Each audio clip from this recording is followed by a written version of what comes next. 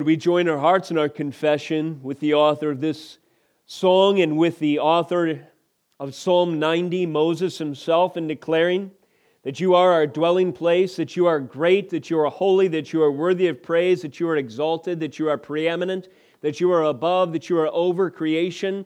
You own all things. The extent of the universe is in the palm of your hand by virtue of your omnipotence, your power, your omniscience, your knowledge, which knows no bounds.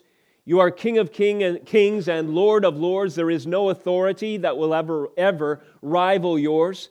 And in fact, as the word proclaims, all of history, mankind itself is moving toward an end wherein one day every tongue will confess, every knee will bow, either by repentance or subjection to Jesus Christ, and exalt Him as Lord to the glory of the Father, either by the justice and the wrath of God being poured out for unrepented sin, or by the gates of heaven flung wide open because of the power of Christ's blood to redeem.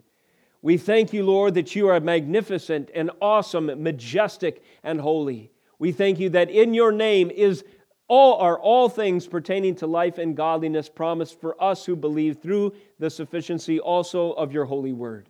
As we turn to your scriptures and as we behold the timeless truths therein contained all the way back thousands of years ago to its authorship, even Moses, your servant, I pray that our hearts would be quickened with the knowledge that you are the same and your word never changes. The grass withers, the flowers fail, but you and your word will not wither or fail or fade. Your scripture, your truth, your name are always and ever powerful.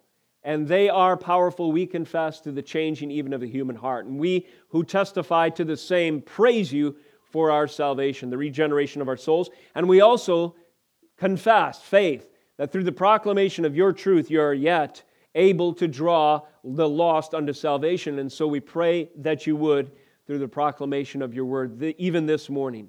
In all of this, we pray that the name of Jesus Christ would be glorified as the only Savior of mankind. It's in His name we pray. Amen. Praise the Lord. What a great privilege it is this morning to open up the Word of God together. Would you turn in your scriptures to Psalm 90? Psalm 90 will be our text today, 17 verses written by Moses. The title of this morning's sermon is Numbering Our Days.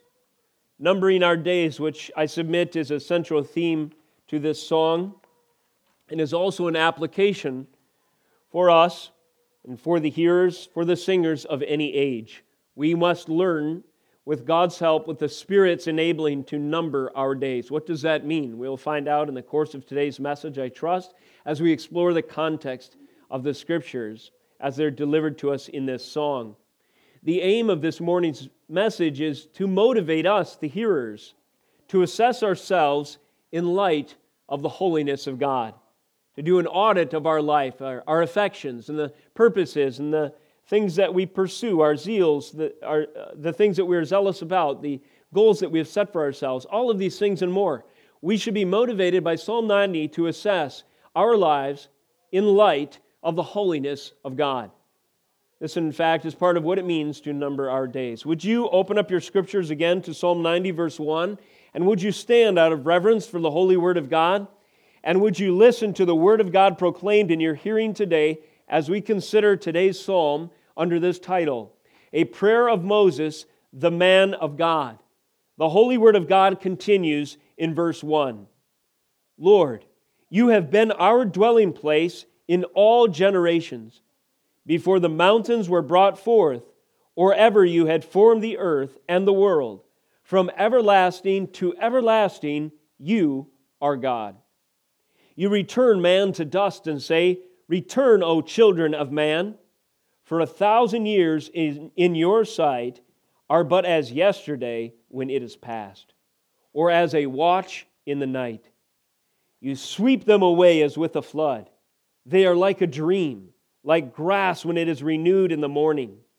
In the morning it flourishes and is renewed, in the evening it fades and withers. Verse 7, For we are brought to an end by your anger, by your wrath we are dismayed.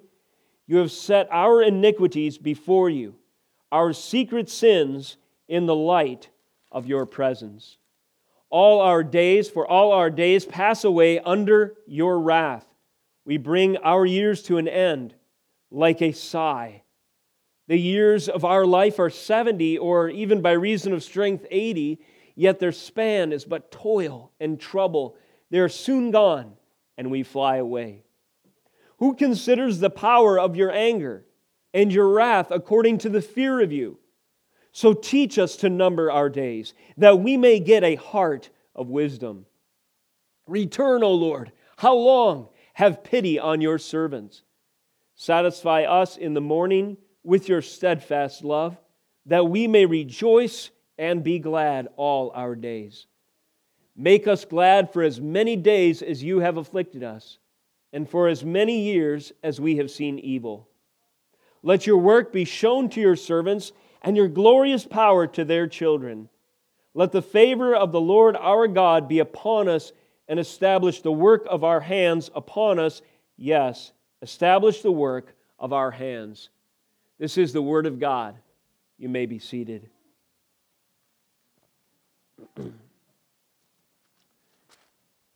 If you notice in your Bible, you might see above Psalm 90 a heading, Book 4, it says. Indeed, the book or the Psalms, the Psalter, is divided into 5 books in all, and we are at the second to last. And this is the first chapter, if you will, of Book 4. It is introduced to us with a song written by Moses, and as far as I know, this is the only song written by Moses that is recorded in the Psalter.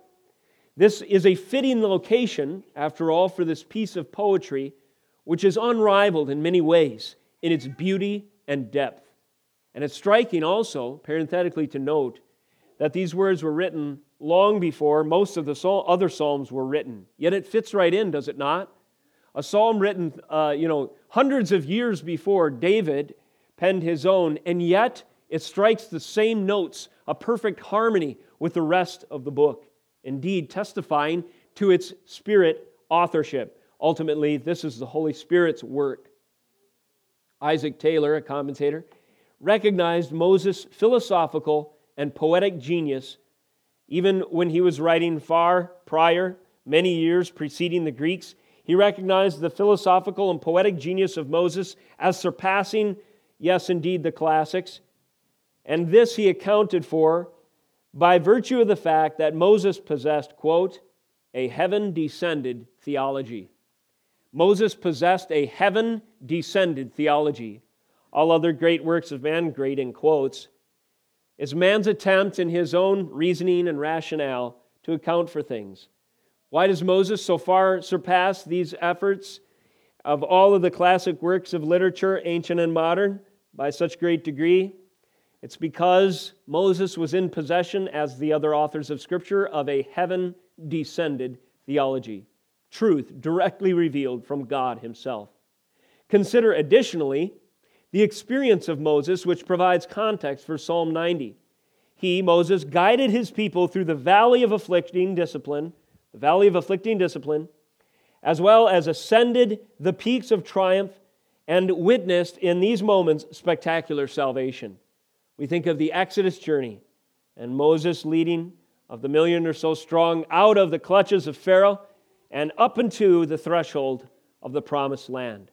It begs a question, was there ever a mere man, short of Christ Himself, in all of history better equipped in his experience to pen these words? Moses indeed was faithful, as the author of Hebrews says, in all his house, and his vantage point is unique indeed. His vantage point, provided in his experience and his theology, which was heaven descended, of course, afforded him a perspective from which to assess the life of the individual in light of the sovereignty of God. Psalm 90 exhorts us to do exactly that. As individuals, to assess your life as an individual, a created being, a subject of the Lord, in light of the sovereignty of God. If we take to heart Moses' words, we will do exactly this today. Now, think of Moses towards the end of his own life. These thoughts, no doubt, ran through his mind. In fact, perhaps he sung Psalm 90 from that last great mountaintop that he climbed before his death, as he gazed upon the promised land which he would not enter. In those moments, I'm sure it was a profound opportunity for self-reflection. And as Moses thought over his own life, perhaps he found himself numbering his days, even as he exhorted his people to do in Psalm 90. Spurgeon says of this psalm, quote, "Many generations of mourners have listened to this psalm when standing around the open grave and have been consoled thereby." Have you ever stood at an open grave? Have you ever been to a graveside service of a funeral? Spurgeon says that Psalm 90 was commonly heard at graveside services, at funerals in his day. Why? Well, it's a perfect psalm for this occasion because it begs those who are still alive, those who are survived by the deceased, to take stock of their life, to think most carefully, and perhaps be awakened by this moment to consider more profoundly the reality of life and the reality of where they stand in light of their own imminent death and in light of the forever nature of eternity. But even so, just the mere fact that Psalm 90 is in the Psalter, we don't have to wait for a death to take stock of our lives or a funeral for an occasion like this. The mere inclusion of Psalm 90 in our Scripture provides us sufficient means, motive, and opportunity to number our own days regardless of our current state of affairs. And so let us hear the call of the Scriptures to take stock of our lives as individuals in light of the sovereignty of God. Let me give you a heading under which I'll attempt to organize 4 major points to divide in 4 sections our psalm today. The heading is as follows: when numbering his days, the wise person must account for the following.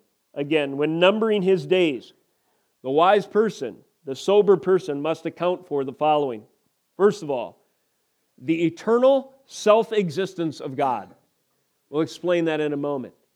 But the character of God must be taken into consideration when numbering our days, assessing, if you will, the meaning of life as it pertains to you. When assessing the meaning of your life as it pertains to you, you must take into account the eternal self-existence, or you could say more broadly, the nature and character of God. Secondly, human vulnerability, how frail and passing temporal we are. Thirdly, the mortal perspective. This is the call, the application call. In light of our own mortality, in light of our own soon-coming death in the grand scope of things, what perspective ought that inspire? And finally, communion priority. The priority, you could say, of your relationship with God. When numbering his days, the wise person must account for these. Let us consider point 1. Again, the sober person must account for the eternal self-existence of God. In Psalm 90, verse 1, listen to how Moses extols, proclaims, announces the Lord and his glory right from the beginning. Lord, he says, verse 1, you have been our dwelling place in all generations. Before the mountains were brought forth, or ever you had formed the earth and the world, from everlasting to everlasting, you are God. You return man to dust and say, return, O children of man. For 1,000 years in your sight are but as yesterday when it is past, or as a watch in the night. Moses is proclaiming, he is exalting, he is extolling the eternal self-existence of God. What does this phrase mean? Simply this: before anything else was, there was God eternally. Before this universe was a fact of reality, there was God eternally. Before anything was created or conceived in the mind or heart or thoughts or intentions of man, before our consciousness was a reality functioning in this world, there was God. 3 persons in one God in eternal, perfect harmony, relationship, and existence. Before anything was, there was the Lord. And not only this, but the Lord himself is in no way dependent on creation. He is over, he's above, he is sovereign, he is Lord. Creation is his subject, he is not subject to his creation. These are some of the most basic worldview, foundational truths of Christianity, of the Bible itself. Now, Moses says this has been true for all generations. Notice, in exalting the glory of the Lord, he says that it's not just a fact that God has eternally existed, but because God is who He is, He has been the safe place, the refuge, the dwelling place. That is the point of contact for man's hope from the time man began, from the first man created, Adam indeed. The Lord has been our dwelling place in all generations. This song appropriately begins, as I've mentioned, exalting the holiness of God. It's like the Lord's Prayer, which opens, Our Father which art in heaven, hallowed be your name. Glory to the Lord, who is the dwelling place for all men in all generations. Glory to the Lord, who was before the mountains and the earth and the world were ever created. Glory to the Lord, who will send man back to dust. Glory to the Lord, who is Lord and sovereign over time. And so on and so forth. This opening of Psalm 90 pairs well with the next psalm. Turn over a page, if you would, and consider Psalm 91, verse 1. The author of Psalm 91 says, He who dwells in the shelter of the Most High will abide in the shadow of the Almighty. Again, the Lord, as a safe place, as a refuge, as a point of contact for the hope of men, is exalted, and the benefits of that relationship are then expounded. He who dwells in the shelter of the Most High. And then Psalm 91 continues to proclaim the priceless blessings of habitation, of dwelling, of relationship with the Lord. Living under the covering of His favor is the only place of reassuring safety that man will ever know. Living under the covering of the Lord's favor. Think of this in the context of Moses himself. Think of this in light of his ministry and the inauguration of temple worship in the wilderness. The temple was the touchstone of unity between the holiness of God and man's dwelling with Him. In the tabernacle, typical sacrifices, that is, sacrifices that symbolize the price paid for man to be in good standing in God's presence, were offered. And so in this place, in this dwelling, as it were, in this tabernacle, under this covering represented by that tent in the wilderness, was a place of safe haven where man could dwell in God's presence without fear of His wrath. Because of what the tabernacle represented, man could dwell in God's presence without fear of His punishment, without fear of His wrath. This was a poignant expression of the refuge of man from the beginning. The refuge of man, that is to say, has always been in dwelling with the Lord in His presence, in good standing under the covering of His favor. Now, when numbering our days, we must account for the eternal self-existence of God. We must know who God is. He has always and only been the place of man's safety and a refuge for him and his only hope. But secondly, He has always been even before His creation. So the eternal self-existent God preceded His creation. Verse 2 proclaims as much. Before the mountains were brought forth, or ever you had formed the earth and the world, from everlasting to everlasting, you are God. Fundamental, as I've said, to the biblical worldview is the absolute distinction between Creator God and the created realm. There is a distinction between creation, who we are, the world around us, everything in the material universe, and God. We should never confuse the two. God is no way subject to, or the technical term is contingent on, anything in His creation. That is, God does not depend on His creation in any way. One time I was arguing with a fool, that is to say, an atheist, or one who was confessing that he had skepticism about the God of Scripture. And he said, I find it foolish the way the Bible records who God is and so forth. He said, why in the world would God show Himself in a burning bush to Moses, for instance? That seems like a fairy tale, a wives' tale, a children's story, but doesn't seem anywhere close to rational or real. And so I told him what I had learned from some astute theologians who asked themselves the question, why did God reveal Himself in a burning bush? Well, if you note in your own study what was actually happening at that time, this bush was a flame with the glorious presence of God manifest in this burning event, yet the bush was not consumed. That very that very image was an object lesson of something of the nature and character of God. In other words, God is like a fire, this image said, which needs no fuel.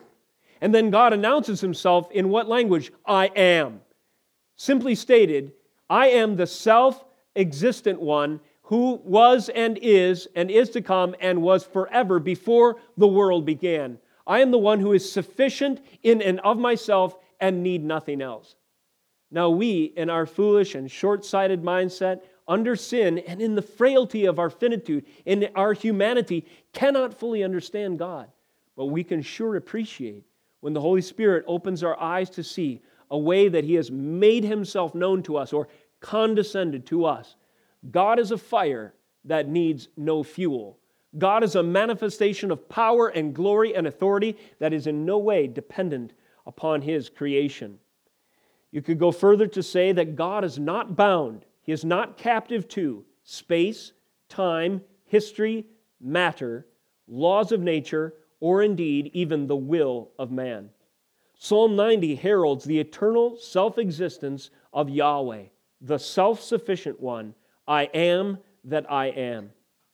God is not subject to man in any way. In fact, if man in his wickedness and his sinful rebellion thinks that he can be as God and in the spirit of the first lie from Satan disobeys the Lord, the tree of the knowledge of good and evil held out hope that man could be like God, and he did not reap this great knowledge, only judgment.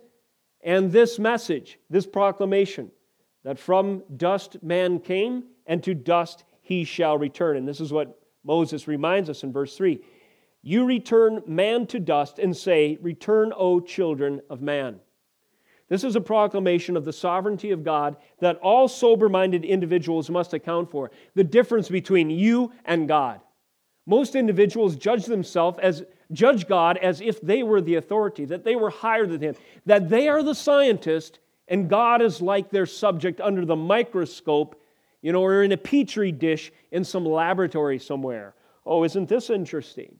And do you see the problem with that picture? If you analyze, scrutinize, even study, or relate to God as if you are over Him, above Him, and are sufficient, independent of Him, or by virtue of your reason or your rationality, you have the power to judge what He says as valuable or worthless, or Him as real or fake, and so on and so forth. You are reversing the order of things, and you are making yourself out to be God. And you are not realizing that you are nothing more than animated dust. You have been breathed into, like Adam, so to speak, by the power of God with the ability to think and to reason. Why? Because you are created, fashioned, formed in His image. You are contingent on God. God is not contingent on you. The sober man, the wise man, accounts for this when he is numbering his days. Now, I was reading a poet, Yeats, his last name, one of the more famous poets of the last century, and he has a poem called The Second Coming, and it's a cynical take on the nature of, as I interpret it, Western culture, if man continues to exalt himself collectively as God. And in the end, he has this kind of ominous phrase. He sees a beast in the desert, and he says the second coming represents the fruit of our apostasy and will return slouching towards Bethlehem, and the future of man will basically blow up in our face. I was thinking about this, and in light of Psalm 90, and it is not in fact true that there is a monster that is slouching towards Bethlehem that will rebirth and signal, that will be reborn and will signal man's end and somehow threaten to subvert the kingdom of God and the lordship of Christ. It is instead true that man in his sinful condition is slouching, if you will, toward dust. The longer you live, the closer you are to the dirt. Unless something supernatural happens, the fate of all mankind is to return to the earth from which he came. If we are numbering our days, we take into account that if it was not for the power of God to create us and breathe life into human beings, we would be nothing more than the sum of our matter. We would return to the dust of the earth. Is this not a humbling truth? It's meant to humble us. Consider the eternal self-existence of God and consider how temporary you are. Finally, God is not bound by time. Under the eternal self-existence of God. Verse 4, for 1,000 years in your sight are but as yesterday when it is past, or as a watch in the night. We are creatures who must wait for things. We don't know the future, and oftentimes we forget the past. Why? Because we are captive or bound by time. Not so with God. 2 Peter 3:8 references Psalm 90, verse 4, and it talks about the scoffers who say, God has taken so long to return that surely your hope is in vain, essentially. But the mistake that the scoffers make is that God is somehow bound by time. But we are reminded in these scriptures that God's timetable is largely a mystery to us, and His wisdom is in fact, as Paul says in another place, inscrutable. We are to submit and to surrender to His perfect wisdom, though we can't understand and though it requires patience to wait for the unfolding of His plan, recognizing that 1,000 years in His sight are but a day. 1,000 years in your sight are but as yesterday when it is past, or as a watch in the night. We live, it seems, calibrating reality and meaning and our goals by shorter and shorter time spans in our culture today. Of course, politics drives a lot of what goes on in our culture today, and it seems that most politicians are only planning for the next election cycle, which is 2 or 4 years out or something like that. And so everything is done in these very short amount of time, segments of time.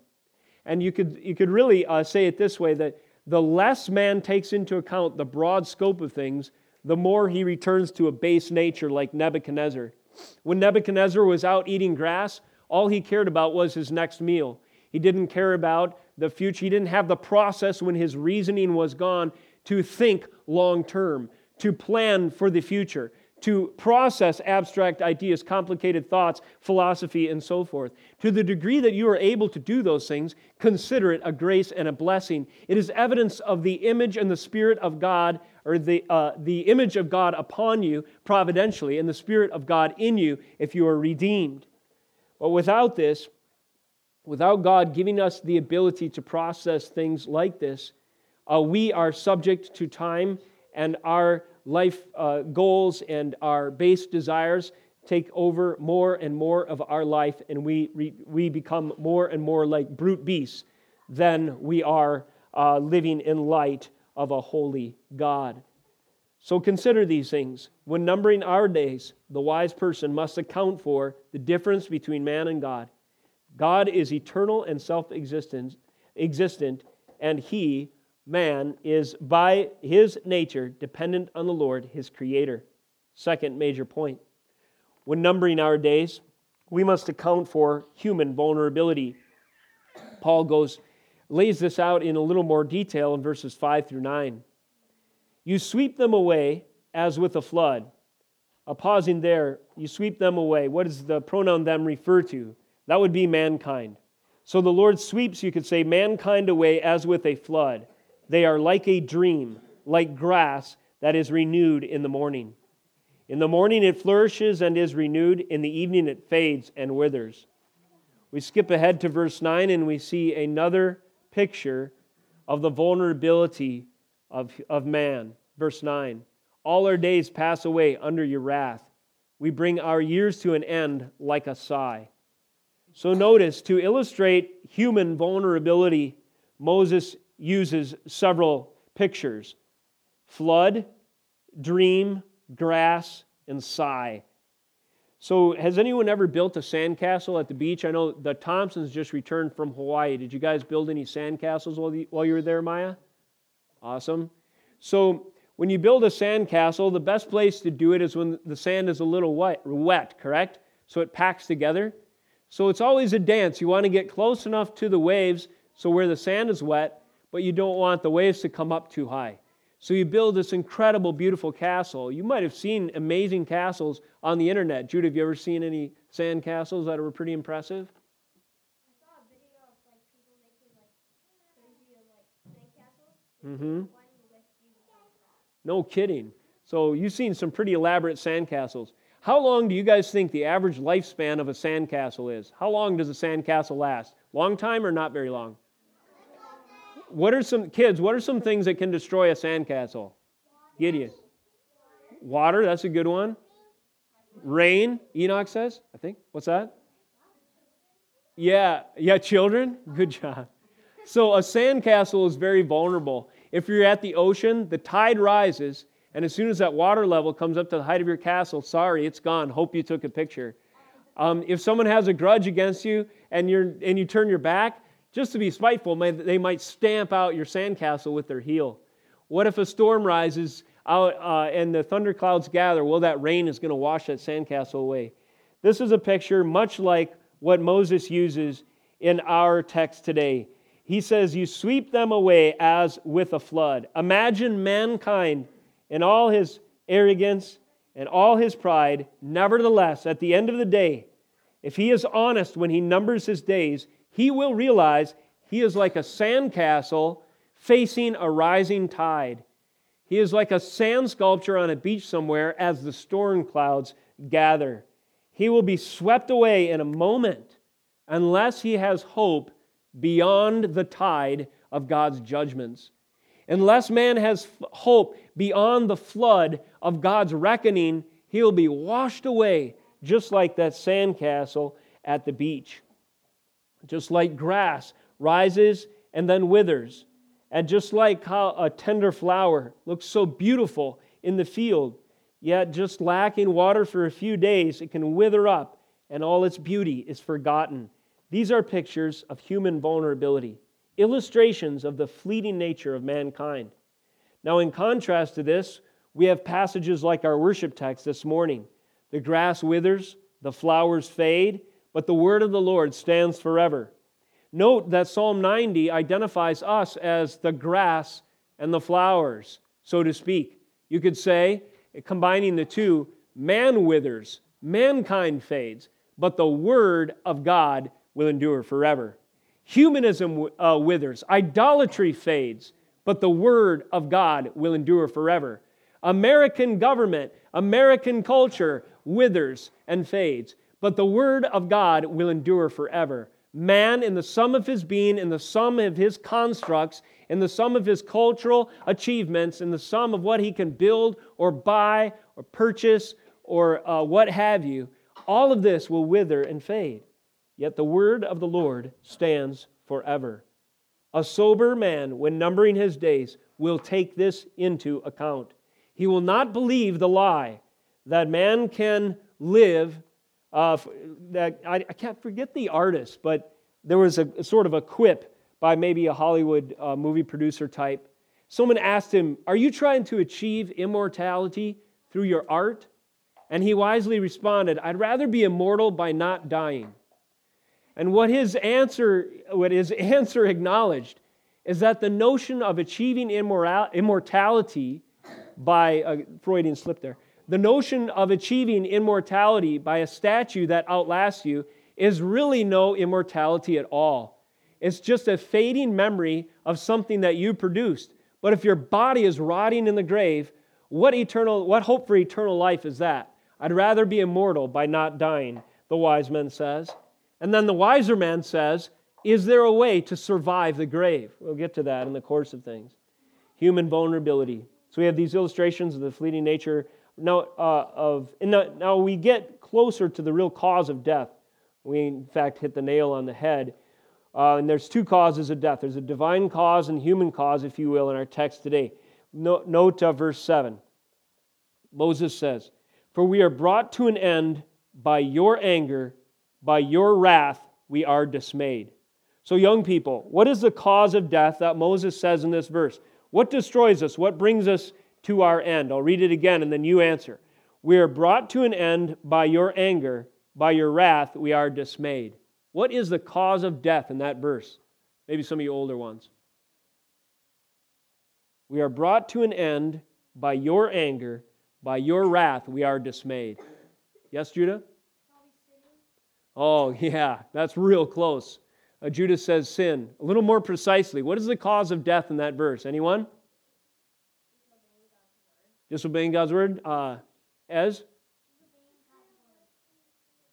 Yeah, that's an answer to a different question, but it's close. Anyone else? All right, adults, what's the cause of death in that verse? That's correct. God's anger. We are brought to an end by your anger, by your wrath we are dismayed. Human vulnerability takes into account the anger and the wrath of God.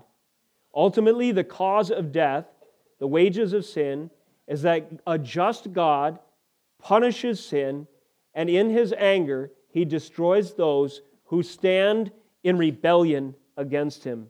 This is the divine cause of death. Spiritually speaking, this is what every autopsy reveals. A spiritual autopsy of a sinner, an unrepentant sinner in the grave, will always come up with this report. They were killed by the anger and wrath of God. The wages of sin, after all, is death. Some people really hate the Word of God. Especially these days, it seems that this attitude is more prevalent. Why do they hate the Word of God? Because the Word of God points out their sin, and it points out that God is holy, and it says, unless you conform to Him, then your life will be threatened, God's anger will come in due course, and there is only hell to await the unrepentant sinner. I've heard a lot of people, even some Christians, get upset with the fact that certain sins in the Old Testament deserved the death penalty. Let's pick one that's real uncontroversial. Just kidding. Sodomy. So the sin of homosexuality in Old Testament Scripture was a capital offense. For the sin of sexual perversion, man must be killed. Oh, I can't believe that. It couldn't be the case in the New Testament, could it? That's the old rules, and that's the old school, right? This is the way that many Christians, and certainly all in our culture, unsanctified, seem to react. I'll give you a hint on how to interact in these conversations. This is a little rule I use. The first thing I always say is, did you know, I'll ask a question, did you know that every sin, ultimately speaking, is a capital offense? In the court of God, every sin is a capital offense? That's right. The wages of sin are death. In our judgment, everything from the smallest infraction to the greatest, most heinous act is deserving of the wrath of God. Now, there are variations regarding consequences so far as the civil demands, on this side of glory are concerned.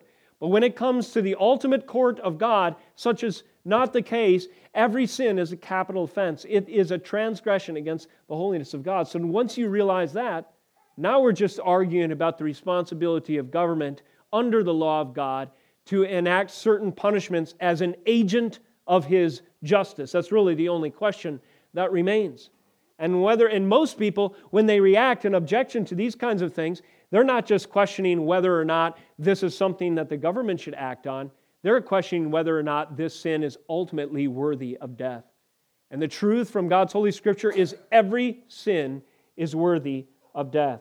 Ultimately, the cause of death is the wrath of God, unless there is an intervention. There's also a human cause of death. It's spoken of in verse 8. You have set our iniquities before you, our secret sins in the light of your presence. Why is God angry? Why is His wrath upon sinners, unrepentant sinners? It is because what Judah said earlier of our sin. Our iniquities, our secret sins, God always has before Him. There are many ways that we try to cover up our sins. We minimize our wickedness in socially acceptable ways so we can present ourselves in public as a nice person, nice guy, or good gal, or whatever. But underneath this public or this exterior, this presentation of self, which usually is the best possible way we can put ourselves together so that people view us in the best possible light, underneath that are secret sins for all of us. And the sober man, when numbering his days, takes into account that God knows each and every one. So the sober man can only find reassurance if there is a sacrifice that has paid for each and every one of them. Because he is keenly aware in the light of the truth of Scripture that a God, an eternal, self-existent, holy, omniscient God knows every sin, even the secret ones. And in the light of this, The only place that we can be reassured is not the best presentation of self so that we can be judged by our neighbors as a good guy. The only hope for us is that a sufficient price would be offered to pay for all of those sins, secret and overt and otherwise. Human vulnerability. When numbering our days, we must take into account the eternal self-existence of God, human vulnerability, and now we move to our application point, the central thrust of Psalm 90, how then shall we live? Question answered. In light of this, what ought to change? So in verses 10 through 12, Moses says the following: the years of our life are 70, or by reason of strength 80, yet their span is but toil and trouble. They are soon gone, and we fly away. Who considers the power of your anger and your wrath according to the fear of you? And then this key phrase in the title of our sermon, verse 12, so teach us to number our days, that we may get a heart of wisdom. So given the holiness of God and the sinfulness of man, what is the perspective that our mortality, the mortal perspective, if you will, what does the wise man, when numbering his days, take into account? Well, first of all, he takes into account that life is like a vapor. It's like a sigh. It's like grass that withers. It's like a flood that washes away a sandcastle. Life is short. If you're lucky, you'll get 70. If you're real lucky, 80. We know those who are older than this. We know those whose lives have been cut short. Ultimately, only the Lord knows the number of our days. So we must trust ourselves in His hand. When we number our own days, one thing is certain: we cannot ultimately know the actual number of 24-hour cycles that we will live. So what Moses says when he exhorts us to number our days, it isn't to count the probability of how long we will live. Instead, it's to live in light of the brevity, the shortness, the frailty of our lives. You could get 70, maybe 80 if you're lucky, but even these are fraught with toil and trouble. They're soon gone, and we fly away. Do you guys realize that most individuals, average, worldly, secular individuals in our culture today, are living life trying to maximize moments of happiness? And those might be just flashpoints of smiles in between the grueling nature of a fallen world, which span months, sometimes years, followed of relationships. Sometimes drugs are taken to dull the effects of the sin, the consciousness, the guilt, the pain, the toil, the terror, the trauma that follows us through this life. What a futile way to live. Sacrificing yourself, choosing a life of sin, trying to leverage yourself at the cost of others and the Lord's glory for the moments of satisfaction that come as a brief flashpoint of fleeting joy in a life of fallenness and a life of toil and trouble and so on and so forth. If we live this way, we are not numbering our days. We are not sober. We are unwise. The wise man realizes that life is short. You remember those t-shirts back in the 80s when it was popular to have cliches on your t-shirts like life is short, play hard or something like that? So is that a wise man assessing and numbering his days when he thinks, well, life is really short, so I'm going to be really, really good at soccer? No, not exactly. That's not what Moses has in mind. A couple of documentaries came out recently that I was kind of fascinated with. One was, I think it's called Free Solo, and it's a dude, a guy maybe 20s, 30 years old or something like that, who free climbed without any ropes or assistance, El Capitan or whatever, that tall cliff face in Yosemite. It's like 3,200 feet, a sheer granite wall, and like Spider-Man in 4 hours, he climbed all the way up. Well, these are the kinds of... another guy recently crossed Antarctic, 2 guys, basically on foot, unassisted, carrying almost 400-pound sleds, and they made it all the way across Antarctica. Well, if you listen to their interviews, if you listen to some of the behind the scenes, you basically get this accounting. Life is short, so it's worth it to pursue these things like this kind of pushing yourself and greatness, these sort of bucket list things of either indulgence or achievement. Most people who don't have the mortal perspective, if you will, they'll have a foolish assessment of their life, and they'll say, since life is short, we should achieve great things in and of ourselves, or we should maximize our self-indulgence. This is the mark of an unwise soul. This is what people do when they don't take into account eternity. The fear of the Lord would lead you to do otherwise. Notice what Moses says in verse 11. Who considers the power of your anger? So take into account the brevity of life and the power of God's anger, and the wrath and your wrath according to the fear of you. In other words, a sober man, in assessing his life, in numbering his days, will take into account the Lord's anger and His wrath, and it will lead him to this conclusion: I fear you, Lord. I adapted a definition of the fear of the Lord from a study Bible I was reading that was really helpful. What is the fear of the Lord? Well, one stab at it could be a holiness-seeking love based in reverence, faith, and humility. The fear of the Lord contains these ideas: a holiness-seeking love based in reverence, faith, and humility. It's the sober reality of how big God is, what a horrible sinner you are, and therefore listening very closely to His instructions in His holy word. This is the fear of the Lord. Teach us to number our days, Moses says. Teach us to fear you. When we account for the meaning of our life, let us remember your anger and wrath towards sin, not just, I want to maximize my experience before I die.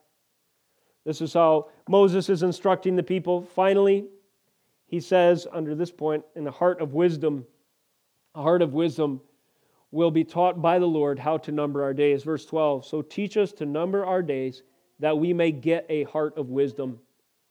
So the sober and wise person accounts for these things that we've mentioned before, and the application, the conclusion it leads him to is, in Moses' words, to number his days. What does it mean to number your days? Well, based on the sermon thus far, you may be getting an idea of what it means, but here's a summary sentence that may help. Numbering our days is to take stock of our lives and rearrange our priorities and pursuits in light of ultimate truth, or in light of the Word of God. What is numbering our days? Well, perhaps you could say it this way: to take stock of our lives and rearrange our priorities and our pursuits in light of the Word of God. And Paul says, if your eyes are open, if you're a sober person, if you have wisdom, if you realize the nature of things, the character of God, and the frailty of man, you will do this. Final point this morning: when numbering our days, the wise and sober person must account for not only the eternal self-existence of God, human vulnerability, the mortal perspective, but finally the priority of communion. Communion meaning relationship with the Lord, or the phrase we used before, dwelling in safety under the covering of His favor. The covering of God's favor as the dwelling place for man is represented by communion, relationship, by that the foundational connection between a redeemed sinner and a holy God, fully healed. Under this, we have verses 13 through 17, the close of the chapter. Moses cries, "Return, O Lord, how long? Have pity on your servants." And notice what he says in following, under three categories: steadfast love, the revelation of glory, and the benefits of favor. 14, satisfy us in the morning with your steadfast love, that we may rejoice and be glad all our days. The satisfaction of steadfast love is a priority when numbering our days. This is one of those things that we must have as a chief end or goal, that we would glorify the Lord and enjoy Him, as the confession says, but this is only possible if we are the objects of His steadfast love. This leads to a satisfying condition where we have true joy. We can rejoice and be glad all our days when we know that God loves us. Secondly, verse 15, make us glad for as many days as you have afflicted us, for as many years as we have seen evil. Verse 16, let your work be shown to your servants, and your glorious power to their children. So that's a revelation of God's glory, a knowledge and appreciation of what He has done in history and salvation. This is a priority for the sober person assessing his life. And finally, let the favor of the Lord our God be upon us, verse 17, and establish the work of our hands, and so on. The favor of the Lord being upon us. So the satisfaction of steadfast love, the revelation of God's glory, and the benefits of His favor. These are priority. The satisfaction of steadfast love results in the following: joy and gladness. Rejoicing. It is the relief of knowing that your sins are covered. Steadfast love is that hesed word in Hebrew, which we've referenced often. It's a repeated theme, perhaps the most often repeated in all of the Psalter. It refers to God's sovereign grace in Old Testament terms, His making a way for man to be in good standing with the Lord. Satisfy us in the morning with your steadfast love. The psalmist recognizes that this is the only sane way to have true joy, that we may rejoice and be glad all our days. A man can be happy, he can be ecstatic, he can be enjoying himself, and be drooling and fumbling around with sharp objects in an infirmary somewhere. Is this true joy? No. This is the joy that a fool, someone who is incontinent, who doesn't have a sober view of himself, but it's the joy of something that is passing and temporal and bound to the circumstances right in front of us. Moses is declaring that there is a joy that transcends that. It may not always feel like a happy little high that a drug might give, but it is the reassuring knowledge that the steadfast love of the Lord endures forever and will carry you beyond this veil of tears into eternal bliss and glory one day. And that, brothers and sisters, is where primarily, mostly, virtually all our hope is invested. We might resent the fact that God sends us through so much trial and painful endurance, situations that require painful endurance this side of glory. But remember, His love endures forever. This is just but a vapor, a sigh, a flood, grass that withers 70 or 80 years. Most all of our joy is invested in the promises in the future. We can relate to one like Abraham, who was promised a nation, a place, and a city, and lived in tents his whole life. But he was looking forward to a city whose designer and builder was God. His hope was invested in the promises that he would obtain beyond this life.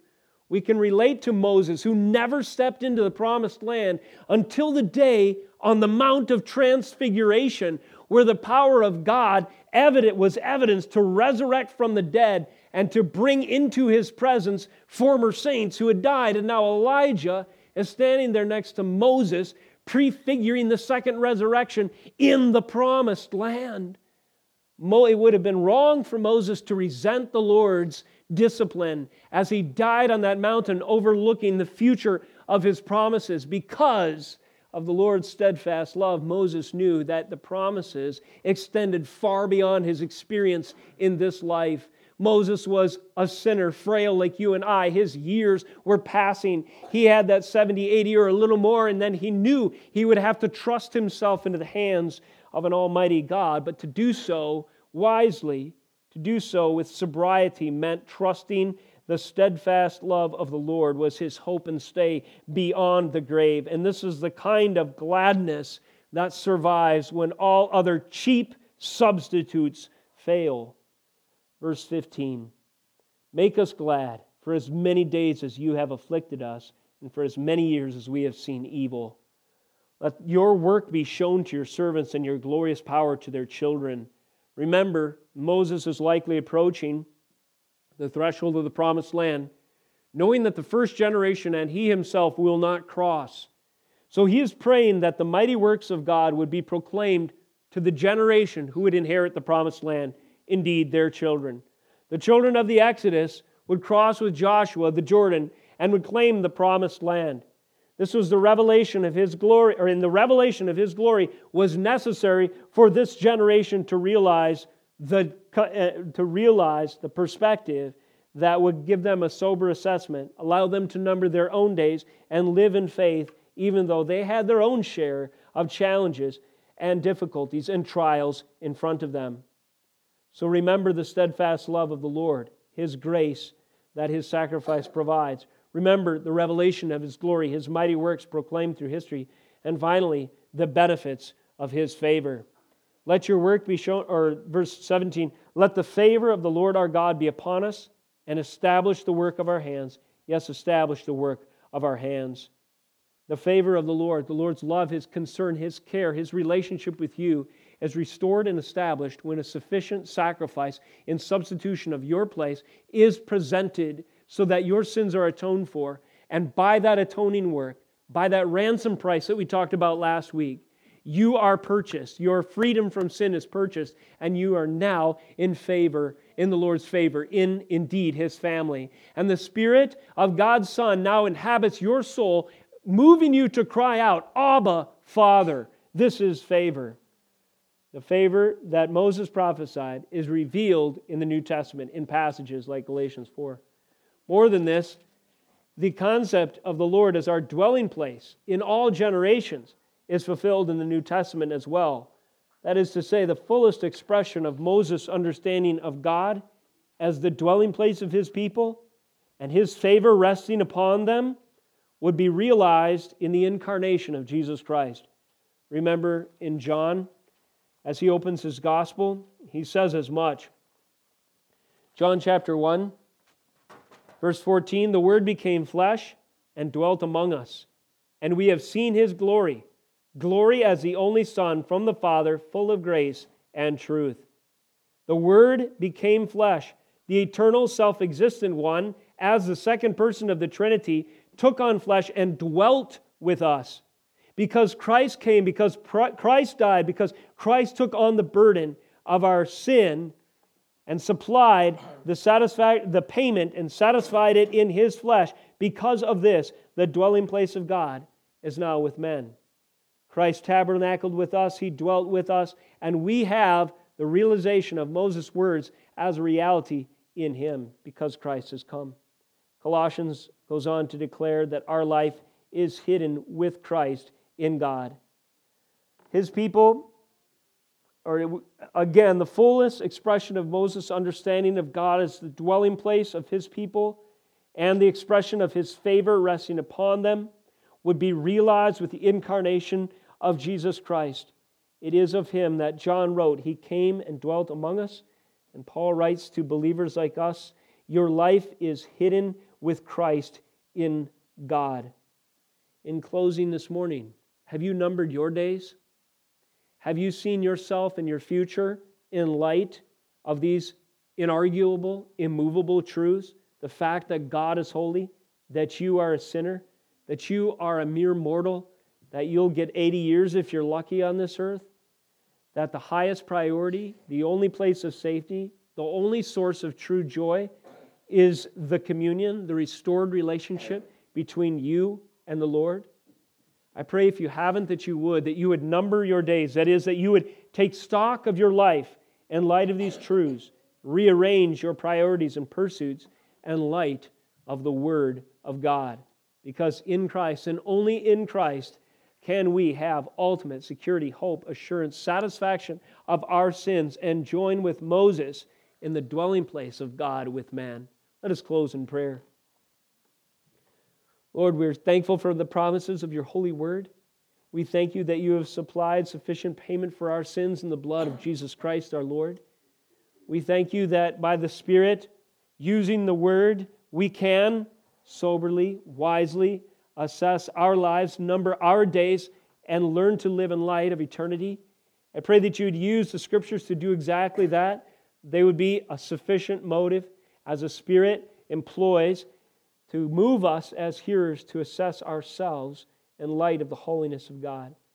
And I pray for those who are believers that it would stir within us a thankfulness for the blood of Christ and an obedience that overflows from our worship. And for those that may not know you yet in this place or in the hearing of this message, that they would repent of their sins, repent of their idols, and that they would place faith in Jesus Christ alone, that we might all commune together one day under the covering of your favor in Jesus Christ our Lord. It's in His name we pray. Amen. Praise the Lord.